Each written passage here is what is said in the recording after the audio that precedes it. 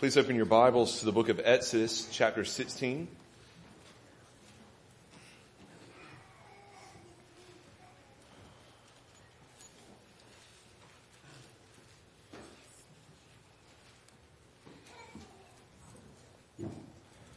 Exodus chapter 16. We'll begin reading verse 1 and read to verse 20.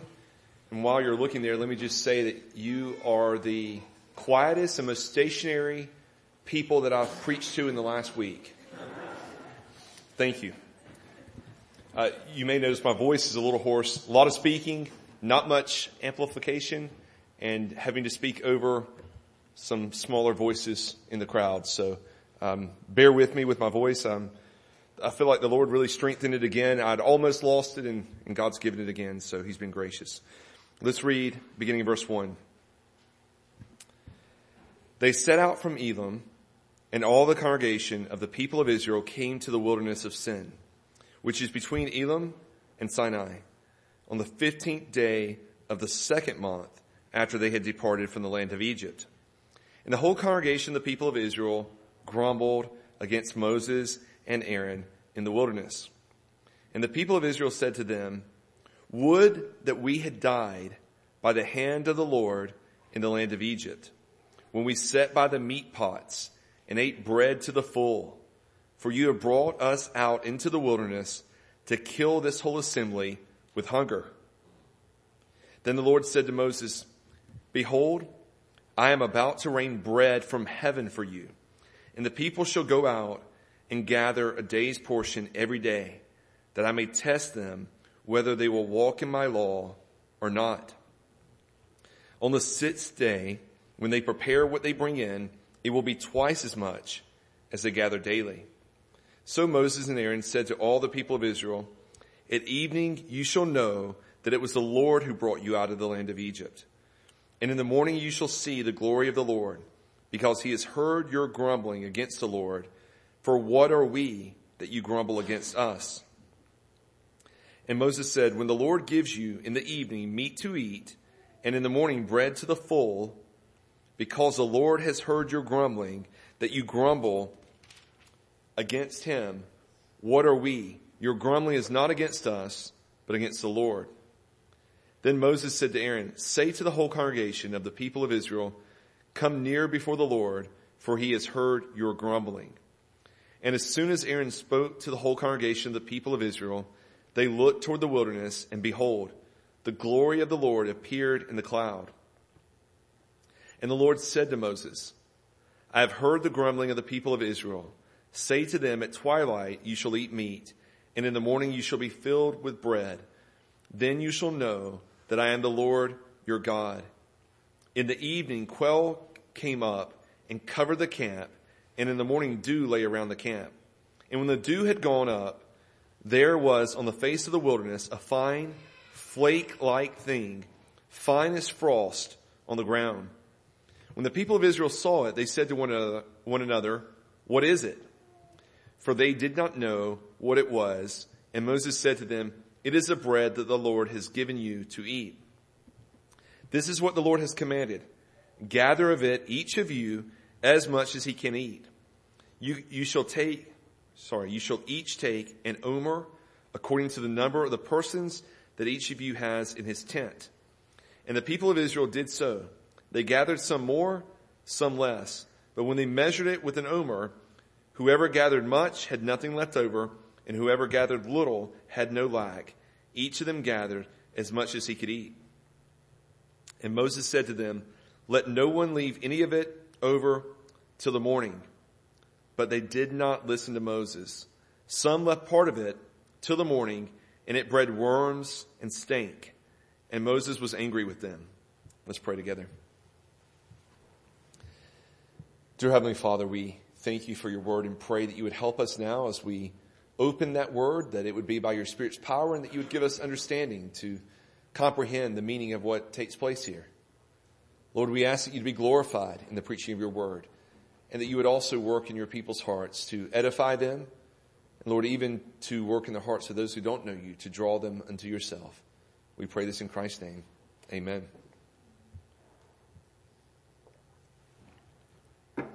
So last time in Exodus was 2 weeks ago, but we saw that the people of Israel grumbled because of lack of water. They had wandered for 3 days, following God's leadership, 3 days without any water. The water ran out, and when they finally make it to a spring, they find the water was bitter. And so they grumble, they complain. And God very graciously allows for Moses to do probably something quite miraculous, throw in a stick or a log into the water, and it turned sweet, so they were able to drink it. Then we read there at the end of our last passage that they wandered from there. God led them to Elim, and Elim was a place that had 12 springs, 70 palm trees. It was a very luscious area, and so they seemed to stay there for quite a while. You may remember as we followed the journeys of them, they left on the 15th day of the first month of the year. Now we see we've come to the 15th day of the second month. And so based on how much time has passed, they could have spent around 3 weeks there in Elim, living there by the springs in an oasis. Life was probably really good for them for 3 weeks. But now they go deeper into the wilderness. I just want to point out that I know it says the wilderness of sin. I have seen some commentators and pastors that made a lot out of the idea that it says the wilderness of sin. There is no reference whatsoever to our English word of sin. It would not have been there. The only connection that would be made would be in English for that kind of thing, and that's not what's intended. Rather, as you think about the wilderness of sin, they're heading into the Sinai Peninsula. You see sin in the same word. The wilderness of sin is just a region of Sinai. And so it's indicating they're headed toward Mount Sinai. They're headed in that direction. No reference to the idea that they were in a place of sin or anything of that nature. The point really is that they're going in deeper into the wilderness where there will be fewer resources. They're leaving the springs that they've lived by for 3 weeks to wander into the wilderness. And so what I want us to see today, the 2 points before we get really to our application, is just to see their grumbling, more grumbling, and then to see how the Lord responds, the Lord's provision. So verses 2 through 3, we see them expressing that they are dying of hunger. They talk as though God brought them out, or Moses and Aaron brought them out to die in the wilderness for lack of food. But we will see in chapter 17 that they still had livestock. It's not as though they were starving yet. There was still the possibility of meat. There's livestock they could have killed of their own. But it seems to be the case that they're beginning to be worried about where they are, and they think they're not going to be taken care of. They've been slaves for so many years, and though life was hard, they were at least taken care of. They weren't having to provide for themselves. And so they're worried now. Psalm 78 talks about it being a craving that they have. The desire, they wanted something. Maybe a way of expressing that might be, I kind of resonate with this. If you've ever, just imagine having to go without meat for a while. All of a sudden now they're craving something. They really want a big juicy steak. That they desire one. They haven't had one in a while, and so they're desirous of it. Here's Psalm 78, 18 and 30. It says, they tested God in their heart by demanding the food that they craved. But before they had satisfied their craving, while the food was still in their mouths. And so I'll just point that out because the second reference may actually be to another time that's recounted in Numbers. But before they had satisfied their craving, you get this idea that they wanted something very particular from the Lord. They demanded that God or Moses and Aaron provide for them exactly what they wanted. In some ways, it may remind us of the child who only wants to eat one thing at dinner. The parents make something that's really good for them, but it's not chicken nuggets, and so they're pouting about it. And so they're really upset at this point because they haven't gotten the meat that they wanted. This could be an expression of confusing wants and needs. At this point, they're not yet starving. God's supplying what they want or what they need, but what they want is a different menu. They want something that would fit with their cravings. We also see in this that this expression of it being universal throughout all of the people. Verse 2, and the whole congregation of the people of Israel grumbled against Moses and Aaron. If it wasn't every single one, it seems to be representative of all the people. There's a universal grumbling against Moses and Aaron who brought them out there. And now they're having to go without this meat. And then they express again a longing for Egypt. A longing for Egypt. And I think we can contrast that with their former cries. When they were in Egypt, remember, they cried out to the Lord, begging to be rescued. Now they get out in the wilderness and they cry out against the Lord, begging to go back into slavery. Can we relate to that? I mean, really, they have already forgotten what life was like being a slave. 1 month removed from being a slave, and they've already forgotten what life was like, and they imagine it to be better. They seem to remember the volume of food that they were given. When they used to sit by the meat pots and get their fill of bread, we had all the food we'd ever want back there. And so they remember how good things used to be. I think our expression is usually the grass is greener, right? The grass is always greener on the other side of the fence. We always think that if we just had this, that life would be better. And then what happens? They get what they ask for, and they realize that life's not better at all. At least they think life's not better. They remember what they had before, and they miss that. And so really it's an expression of they're not happy no matter what the circumstance is. They're complaining against God no matter how He cares for them. And so they oppose Moses and Aaron. And they accuse Moses and Aaron of bringing them out into the desert to kill them by starvation. This is, I think, all the more condemning of the people, because think of what Moses and Aaron have gone through, what we've seen in the book of Exodus already. They've had to stand against Pharaoh. They spoke up for God's people. They risked their lives to rescue them, only to be accused. Maybe I should say they risked their lives to save the lives of God's people, only to be accused of bringing them out into the desert to kill them. There's that opposite of what they were seeking to do. And I think Moses and Aaron do such a great job of pointing out that the complaining really isn't against Moses and Aaron at all, is it? It's against the Lord. Look at verse 7 and 8, the second part of verse 7. They say, "For what are we that you grumble against us?"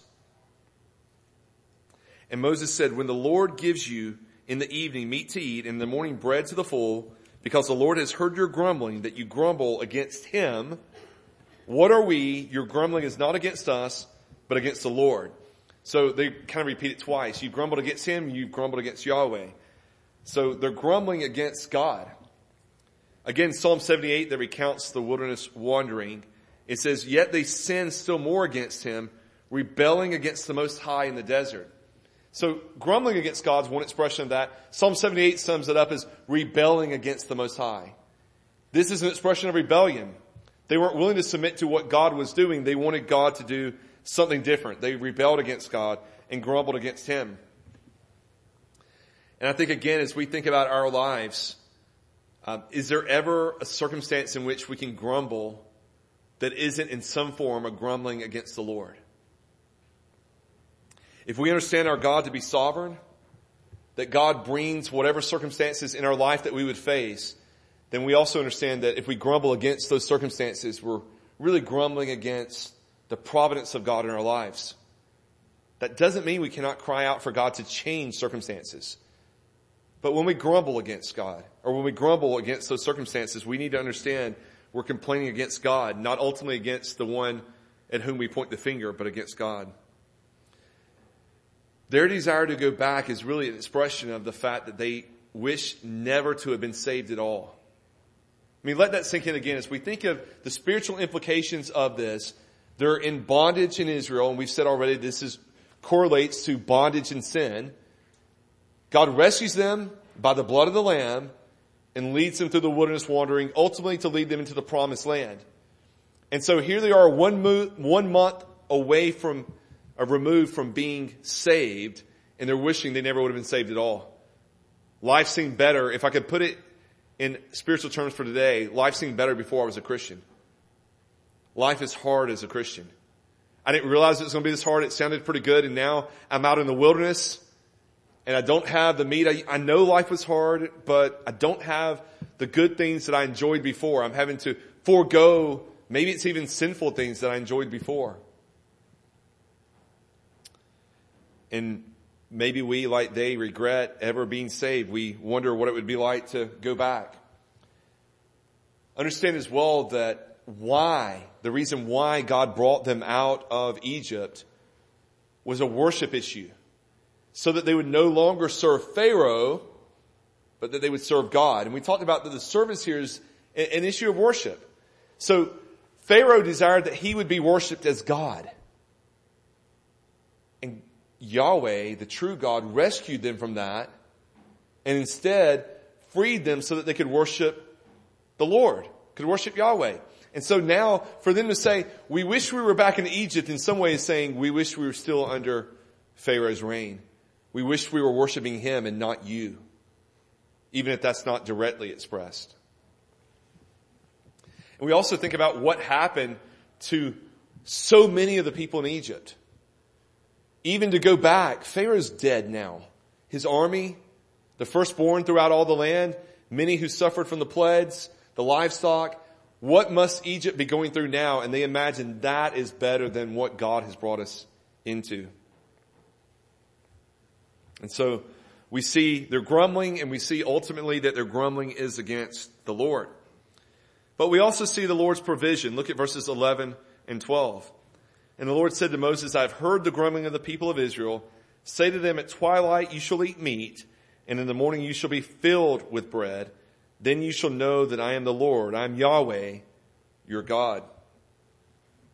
So how does God respond? Well, he provides for them the meat that they craved. And he says that he filled them. He gave them bread to the full. But there's a reason behind this. In verse 12 expressed that. This is further evidence of who God is. He's teaching them who he is. Then you shall know that I am the Lord. I am Yahweh, your God. Now, go back to what we saw with the plagues. This is what God was teaching the Egyptians and also teaching the Israelites. Who is Yahweh? And so all the plagues were meant to teach them who he is, and they still haven't understood. And so they grumbled because they didn't have water. And did God provide water? Yeah. And so they've seen who Yahweh is. And we might already say that Yahweh is one who provides for his people, who cares for his people. And yet here they are again. Rather than praying, they grumble.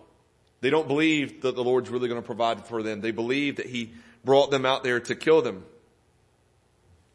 Way back in Exodus chapter 6, verses 2 through 3, God spoke to Moses and said to him, I am the Lord. Again, that word Yahweh. I am Yahweh. I appeared to Abraham, to Isaac, and to Jacob as God Almighty. But by my name, the Lord, I did not make myself known to them. And we argued back then that this whole movement has been teaching the Israelites to know the Lord. Who is Yahweh? That they might worship him. And so God very graciously responds to this grumbling. Let me just say that there will come a day later down the road that almost the exact same complaint happens again. And that time, even though God gives them what they desired, also he brings judgment upon those who complained. But now it's early on in the life of the Israelites. They're still learning. God's graciously bearing with them and teaching them to know who he is. We also see verses 6 and 7 that talk about the glory of the Lord, that God's doing this. He's manifesting his glory. At evening you shall know that it was the Lord who brought you out of the land of Egypt. How are they going to know it's the Lord that brought them out of the land of Egypt? God's going to rain down he's going to rain down quail upon them. They're going to have meat to eat. And then verse 7, and in the morning you shall see the glory of the Lord, because he has heard your grumbling against the Lord. For what are we that you grumble against us? So, how are they going to see the glory of the Lord? Well, it's going to be manifest in what God provides for them. In the evening, he will send the quail. And it says, you'll see it in the morning, which is obviously a reference to the manna itself. And again, look at verse 10 that says something very similar. And as soon as Aaron spoke to the whole congregation of the people of Israel, they looked toward the wilderness, and behold, the glory of the Lord appeared in the cloud. Now, even though we know that the cloud was God's Shekinah, his glory being manifested, this is the first time that God's word uses that phrase, the glory of the Lord. And so the glory of the Lord was shown to them. It appeared in the cloud. So all along, this cloud we talked about was probably a pillar of fire that at night you saw through the cloud, you could see the fire glowing through. And during the day, the fire was somewhat obscured by the cloud. So that during the day it was a pillar of cloud, and the night it was a pillar of fire, but it was one manifestation, one theophany of who God is. But now, as Aaron's speaking these words, look at verse 9 even. It says, "Say to the whole congregation of the people of Israel, come near before the Lord, for he has heard your grumbling." Can you just imagine that? Come near to the Lord because he heard your grumbling against him, as it said in verse 8. That doesn't sound very good, does it? Again, if we put this in terms of parenting, if I were to, or maybe if my wife were to say to our kids, Dad has heard your grumbling against him. Now go and appear before him. Right? They know what's coming. It's evident. It isn't a meeting that they're looking forward to, we'll say. But here we see Aaron says the same thing. Come near before the Lord, for he's heard your grumbling. And as soon as Aaron spoke to the whole congregation of the people of Israel, they looked toward the wilderness, and behold, the glory of the Lord appeared to them in the cloud. So something, I think, extraordinary is happening beyond the already miraculous fact that this cloud's been leading them all along. They look and God's glory is manifested. The cloud's been there all along. For 40 years it was always there. But as Aaron speaks, the cloud does something that manifests the glory of the Lord in a way they had not yet seen. Now, my best guess would be an intensification of the fire itself. There's a glowing that's visible during the day, perhaps like the sun appearing before them, outshining the sun. They see the light there. The glory of the Lord appears. And again, come before the Lord. He's heard your grumbling. And then boom! There's fire out there. There's this glow. There's this power. God's glory is manifest. You have to imagine that there was fear in their hearts. But all of this purpose of showing them God's glory is really preparing them for worship. God doesn't consume them. God just reveals to them again that he is glorious, that he is the Lord, he is Yahweh. And then he provides for their needs. And so he's teaching them as they move through the wilderness one day to enter into the promised land, how to worship, who he is, that he deserves worship. And so the Lord says that he will give them meat and give them bread, and then the Lord fulfills his promise in verses 13 through 15. It says, "In the evening quail came up and covered the camp, and in the morning dew lay around the camp. And when the dew had gone up, there was on the face of the wilderness a fine flake-like thing, fine as frost on the ground. And when the people of Israel saw it, they said to one another, 'What is it?' For they did not know what it was. And Moses said to them, 'It is the bread that the Lord has given you to eat.'" So really we see the fulfillment of that there. And a lot of people have made a lot of trying to decide, was this a natural occurrence or was this a miraculous occurrence? And I think this is much like what we talked about with the water. There are some natural possibilities that could have contributed to this, and yet there are many reasons why we would say this is a miracle. Partly because of the timing and quantity of it. So if we start with the quail, we know that quail migrate from Africa up into Europe, and they travel over the Sinai Peninsula in the spring, the time in which they would have been there. So the fact that quail would have been traveling through the area is nothing new or surprising. And in fact, when they travel, they fly so far, they fly until they basically tire out, and they land somewhere to roost for the night, usually on the ground, sometimes in a bush, but there weren't really many trees for them to roost in, and they would roost low to the ground. And so there are records even now that people can go out and catch these fatigued quail by hand. Right? So it's not surprising that there could be quail that would show up. What is surprising? Well, we talked about already, there are 2 million Israelites there. And on top of that, there's the timing of it. They've had no meat to eat for a month, at least from the wilderness that has been provided by God. And so they're crying out for meat. And on the very day that God says he will send them meat, At the very time in which he said that he would send it, the quail come. Now, we can say God's all-knowing. He knew they came. But our sovereign God is also the one who orders the whole universe. It's not beyond the scope of reason to say that God made birds to migrate over Sinai because one day his people would be traveling through and they would need that food. I mean, however you want to look at it, God provides for them. And enough meat. I mean, quail aren't large. If any of you have ever, I once in Alabama went on a quail hunt. There were a lot of birds shot. There were not a lot of birds eaten for dinner. Imagine a flying chicken nugget. I mean, they're not very big. You don't get a lot of meat out of that. Somehow I managed to get chicken nugget into this sermon twice. But little birds flying, I think we shot something like 16. It probably fed 2 people. I mean, you can eat 6 or 8 apiece. 2 million people. I mean, again, I'm no expert on quail, but assuming everybody ate a few birds, you're talking 8, 10, 12 million birds landing in the exact area that they were, tired enough to be caught, prepared, and eaten. And so God's provided. Psalm 78:27. Again, Psalm 78 relates or recounts this same story of their wilderness wandering. And our passage says particularly that God will rain down on them manna. It doesn't specifically say it would rain down meat. But Psalm 78:27 says, he rained meat on them like dust, winged birds like the sands of the seas.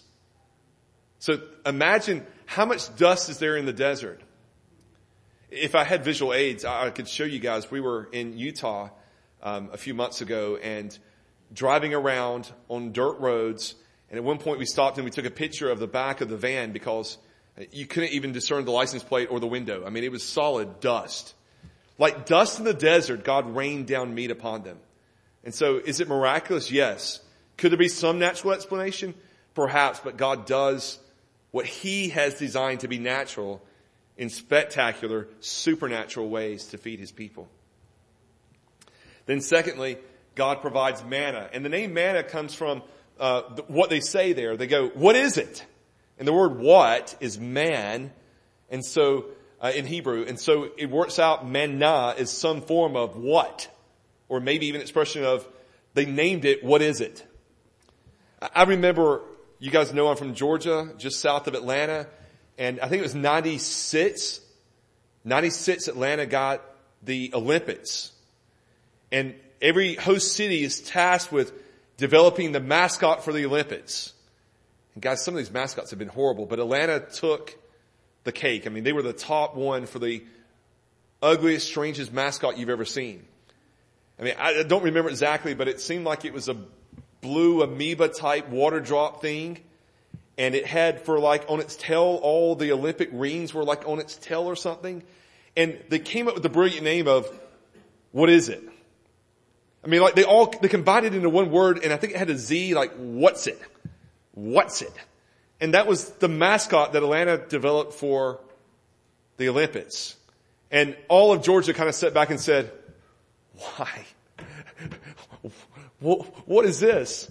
This isn't in Alabama. Okay. But I'm sorry, I should say New Jersey, right here. Okay. But we're like, what? Sorry, I know some of you are coming from New Jersey. I'm sure everyone here loves New Jersey too. This is basically what they name it. They don't know what it is. And so they just call it, what is it? So that's where the name manna comes from. There's a description in verse 31 if you look there. Now the house of Israel called its name manna. It was like coriander seed, white, and the taste of it was like wafers made with honey. Okay, so coriander, I really should have done my research, but if I remember correctly, coriander is cilantro seeds that have dried that you then use, right? Okay, a few of you. Okay, so we've grown cilantro in the garden. We've harvested the coriander. We've used it to eat. We've used some to replant our cilantro. But if you've seen it, it's a very small ball. I started to say kind of like an okra seed, but that may mean very little to many of you as well. But it's a very small little ball. And this says it's more like a flake, but it resembled coriander in some way, except it was white instead of black. And the taste of it was like wafers made with honey. So as we think about this, God gave them bread, or literally food. And it was more like grain they would have to do something with. They'd have to harvest it. They'd have to make bread out of it. It wasn't the finished product. God basically rained down a type of grain that had a sweet taste that they were able to make something out of. Again, could this be a natural occurrence? I've read all kind of reports of possible things that could make something like this, but several observations. One, 1 Corinthians 10:3, Paul calls this spiritual food. God gave them spiritual food in the wilderness, meaning of a spiritual nature. Paul calls it supernatural. It's not something that would be a natural occurrence. Secondly, even after they harvested it, verse 20 tells us it only lasted 24 hours, and that's probably being generous. I mean, they'd wake up and find it to be rotten, so maybe it lasted 16, 17, 18 hours, but it had a very, very specific and short shelf life. Beyond probably any food that we could probably think of today that would be of that type of a grain of some sort. And then if they didn't collect it before the sun really got hot, then it melted away and disappeared. So it only appeared for a few hours. If they harvested it and saved it together, maybe in the shade of the tent, it remained all throughout the day. But if it was left in the sun, it melted. Okay, so again, that seems odd. But probably the most striking thing we see in verse 26 is it did not appear on the Sabbath. So for 40 years, there was manna day after day after day after day after day after, but not that day. For 40 years. On the seventh day, there would be no manna whatsoever. And so any kind of possible natural occurrence we could ever imagine, nothing operates like that on God's schedule the way this did. And probably even more miraculous or more remarkable than the fact it did not come on the Sabbath was that the manna that they collected, that was just like all the other manna, the manna that they collected on Friday lasted for 48 hours instead of 24 hours. They were able to keep it overnight, and it didn't get maggots, and it didn't rot, and it didn't stink. And they could eat it the next day. But if they tried that on Monday, no, it didn't work. And so, again, God's miraculously providing for them. Psalm 78:23-25 says, "Yet he commanded the skies above and opened the doors of heaven, and he rained down on them manna to eat and gave them the grain of heaven. Man ate of the bread of the angels. He sent them food in abundance." And so we see there God's provision. As far as we know, angels are spiritual beings. I don't think he's saying this is literally what the angels eat, but it's this expression of the spiritual food. God provided something supernatural for them. And what does this teach them? Well, it teaches them to look to God for their daily needs. To look to God for their daily needs. They have to trust God to provide for them each day. Deuteronomy 8 verses 2-3 says, And you shall remember the whole way that the Lord your God has led you these 40 years in the wilderness, that he might humble you, testing you to know what was in your heart, whether you would keep his commandments or not. And he humbled you and let you hunger and fed you with manna, which you did not know, nor did your fathers know, that he might make you know that man does not live by bread alone, but man lives by every word that comes from the mouth of the Lord. You guys are probably aware that's what Jesus quotes when he's tempted by Satan in the wilderness to turn a rock into bread. Later on, Jesus will pray, the Lord's Prayer, he teaches us to say, "Give us this day our daily bread." I think both of those reflection back on what happened here and knowing that the Lord provides for us. He cares for us each day. And so God's humbling them by teaching them to look to him each day for what he supplies. Now remember, they're coming from Elam. They just lived in the oasis. They've had 12 springs to drink from every day. They probably had grass, and we know they had palm trees. There was plenty there. They lived really well for a few weeks. And it probably required them not to depend on God each day. They'd forgotten about when they were out of water and had to cry out to God. Now they have water in abundance. And what does that produce in them? It causes them not to be grateful. It causes them to think that they can take care of themselves. And then when they don't get what they want, it causes them to grumble against God. How might that have reference to us? Before I draw that back to us, let me just say as well, notice what happened if they gathered too much. If they tried to hoard it. They tried to save too much. Maybe they think, I'm only going to work today and I'm going to sleep in tomorrow. And so they gathered extra. And some did. We read that. I think it was verse 21, verse 20. But they did not listen to Moses. Some left part of it till the morning, and it bred worms, or probably maggots, and stank. And Moses was angry with them. All right, so if they try to gather too much, if they trusted in their own efforts, I'm going to work hard today, I'll sleep in tomorrow, it rotted. It got maggots or worms, it stank, it was not able to be eaten. And so the provisions that they stored up gave them a sense of security, but it only lasted for one day. And the next day, again, they were dependent upon God to gather what they needed. And so as I see this, I think about how we live today in America, much like they probably lived in Elam. Probably far greater. We're used to not having to look to the Lord to provide the things we need. Now, we probably would acknowledge that God indirectly or in some form in His sovereignty, He provides for what we need. God's providing farmers somewhere who are working, who are shipping that food to Walmart or Aldi or Giant or wherever you're shopping, Weiss. It gets there, we go pick it up. God's providing indirectly.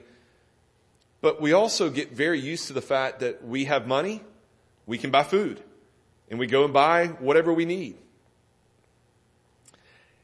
And so I think we, like them, tend to forget that it's the Lord who provides every day. And probably the more we have to depend on, maybe the larger our nest egg. You know, we're storing up money in the savings account, we'll be fine. And the larger that gets, the more that we think we can provide for ourselves. And we forget that we too are dependent upon God to provide for us, to take care of our every need. But God is teaching them. God wants them to look to Him to meet their daily needs. And so He's teaching them this as they go throughout the wilderness. They're constantly having to look to Him to take care of their needs. I think our experience is very much like theirs, isn't it? There are times of refreshing followed by times in the wilderness. And we too need to be taught like them to look to God, to know that God cares for us, that He provides for us. We need to see as well, like they were taught, that grumbling and complaining about our circumstances, even about people, maybe it's our boss or people around us, is ultimately a form of complaining against God. Either we're complaining for what He has not given us, that we want Him to give us, or we're complaining about what He gave us, that we're not happy with what it is that He gave us. And we, like the Israelites, often imagine the grass is greener on the other side. I think we also, along with the idea of grumbling, we should be taught to rejoice in the Lord no matter our circumstances. If we know that God provides and that He cares for us, that He is a loving Heavenly Father, then we can do like Paul says in Philippians 4:4, rejoice in the Lord always. Again, I will say, rejoice. I think God's still working today, just like He was then, to manifest His glory, to teach us to be a worshiping people. And we need to be reminded that God provides for us. Ultimately, we see God providing for us. So the demonstration of God's provision is in the person and work of Jesus Christ. And I really want to spend some time discussing that. And so with manna, it obviously ties to the idea that Jesus is the bread of life. But I'm going to stop here today, and we're going to pick up, Lord willing, next week and really look at this idea of manna again and how God provides for us His own Son as the bread of life. But for today, understand God does provide for His people still. And He's teaching us to look to Him daily for what we need. But even now you can know and understand that ultimately what we most need is not just physical needs, but spiritual needs. We need Jesus Christ to save us, to redeem us, to bring us into His family, to make us a part of his people, ultimately to bring us into his presence in eternity, that we may dwell with him forever. Let's pray together.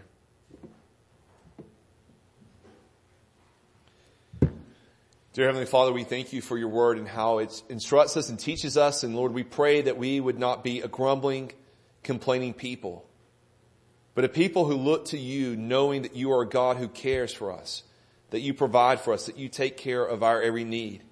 And Lord, we pray that that would be exactly what we would find to be true, that we would see that over and over again, and that you would receive the glory and worship that you so deserve. Lord, we pray that if there's anyone in this room who has never trusted in you, who, Lord, believes still that they can provide for themselves, not just physically, but spiritually, who imagine that one day they will stand in your presence and say, God, I'm good enough to get in, that you would humble them, even as you humbled the Israelites, that they would know that they cannot provide for themselves, but we, just like the birds of the air and the lilies, have to look to you for its provision each and every day. We thank you that you are a God who cares and provides. And we pray that all of us would look to you for the provision that you give physically, materially, but Lord, also spiritually, the provision that you have given us by providing for us your Son, in whose name we pray these things. Amen.